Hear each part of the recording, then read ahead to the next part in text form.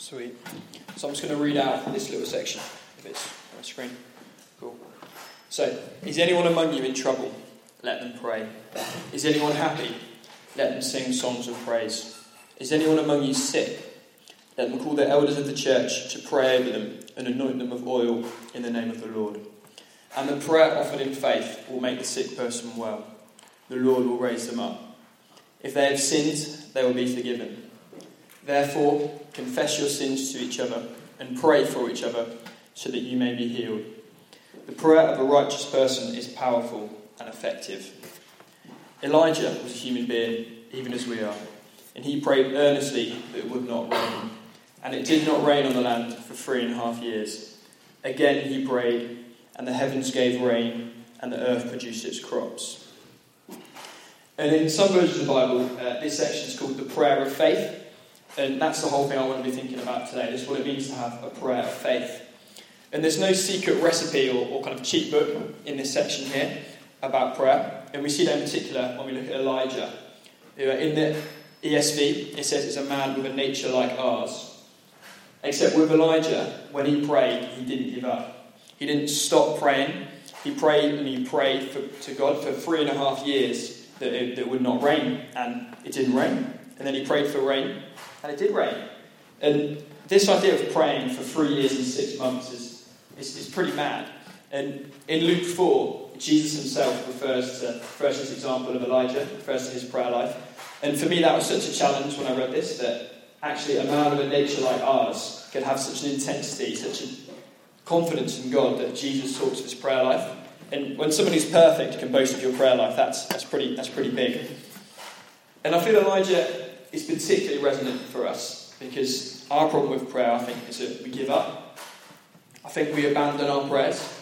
We lose sight of the dreams and the hopes that God's placed within us. We might pray once, and if we don't see an answer straight away, we move on. We might limit our prayers, keeping them small, so that we may see like a little advance and a little hope, and kind of get excited about that. But most of the time, we just get petulant. We get frustrated with God that He's not coming through for us. We remember the times when He's failed us, when He's not answered us, and we fail to rejoice and celebrate those times where God's come through for us. And as Gaz said, in those everyday worries, those examples of failing your exams, losing your job, that kind of thing, can you still pray then? Can you still say that God is good and continue to pray? When you're in trouble, let them pray.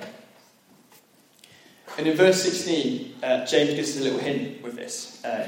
In confessing our sins and praying for each other so that you may be healed, that you may become righteous. And the prayer of a righteous person is powerful and effective. And this is what righteousness is. It's this idea of confessing our sin. And righteousness is famously described for some of us in Ephesians 6 as being like the breastplate of righteousness, by the armour of God, something which guards our heart.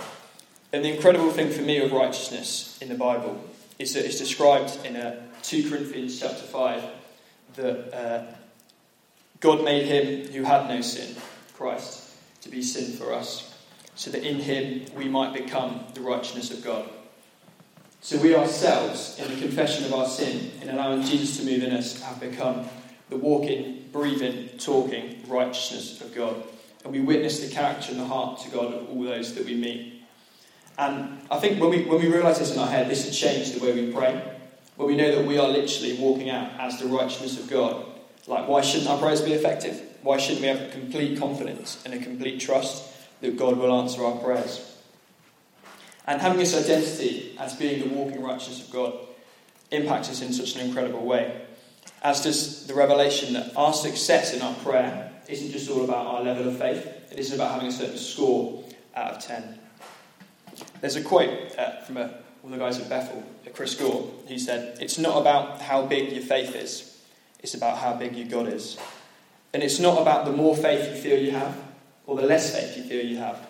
It's about trusting in God and genuinely believing that our prayers change things. Knowing that in spite of our circumstance, He doesn't change. He's still going to be good."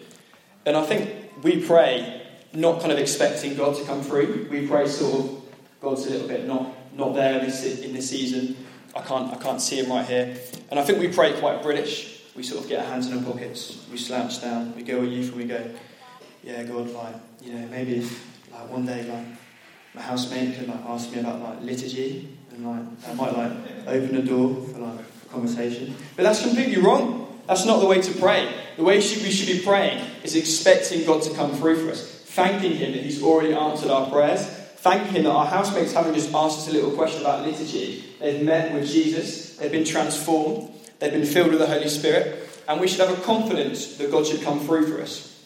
We should be a people that have the audacity to pray as if our prayers have already been answered, having a complete boldness in God, not boxing Him in to a certain level of answers, a certain level of acceptability, but expecting for the God who promises to us that He is immeasurably more to blow our minds in answering our audacious and our extravagant prayers. And another little quote I saw when I was surfing the web for sort of inspiration, because I'm lacking it myself, was this quote, which is, "A little faith plus a big God equals huge results." And I've just come back about a week and a half ago from Stuttgart, doing Escape and Pray. And those of you who were here last week will have heard about that. Me and myself and Luke and a couple of others, we turned up at an airport, given tickets to a location we didn't know we were going to. We got to the airport and had to survive for 2 days in a European country. And then we got to Stuttgart in Germany. And for 2 days, we didn't use money, didn't use phones. We were totally dependent on God, totally trusted in Him to come through for us. And there wasn't anything special what we did. There wasn't anything special about me or Luke that meant that God particularly came through for us. We just surrendered to Him. We just submitted to just praying and just having faith that God would come through. And I think obviously your prayer life's going to intensify when you're doing something called Escape and Pray. But I've been quite convicted the last 2 weeks that I've got back and I've gone back to who I am before. I haven't been acting in this kind of Escape and Pray mindset. I haven't been acting out of a place of total faith. I've just been back to normal old me. And that's a real challenge to me, and I hope that's a challenge to you, that actually, if you can have surrendered faith in Germany for 2 days, why can't you have that every day in the UK when everything's safe? And don't be afraid of just giving everything over to God. He's not going to harm you. He only wants the best for you, and He wants to work things together for your good.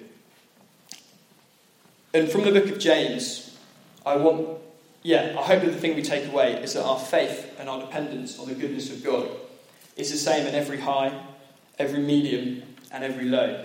That we would commit to pressing forward in prayer, Elijah style, praying expectantly to see answers of provision, of healing, and of redemption. And it's not on the screen here, but the next book of James ends with a challenge and a commission. And most of the other books in the New Testament tend to end with kind of like a flowery, sort of lovey-dovey greeting. In 1 Thessalonians, I think Paul talks of giving people a holy kiss. So it's kind of all nice and all friendly. And that's nothing wrong with that.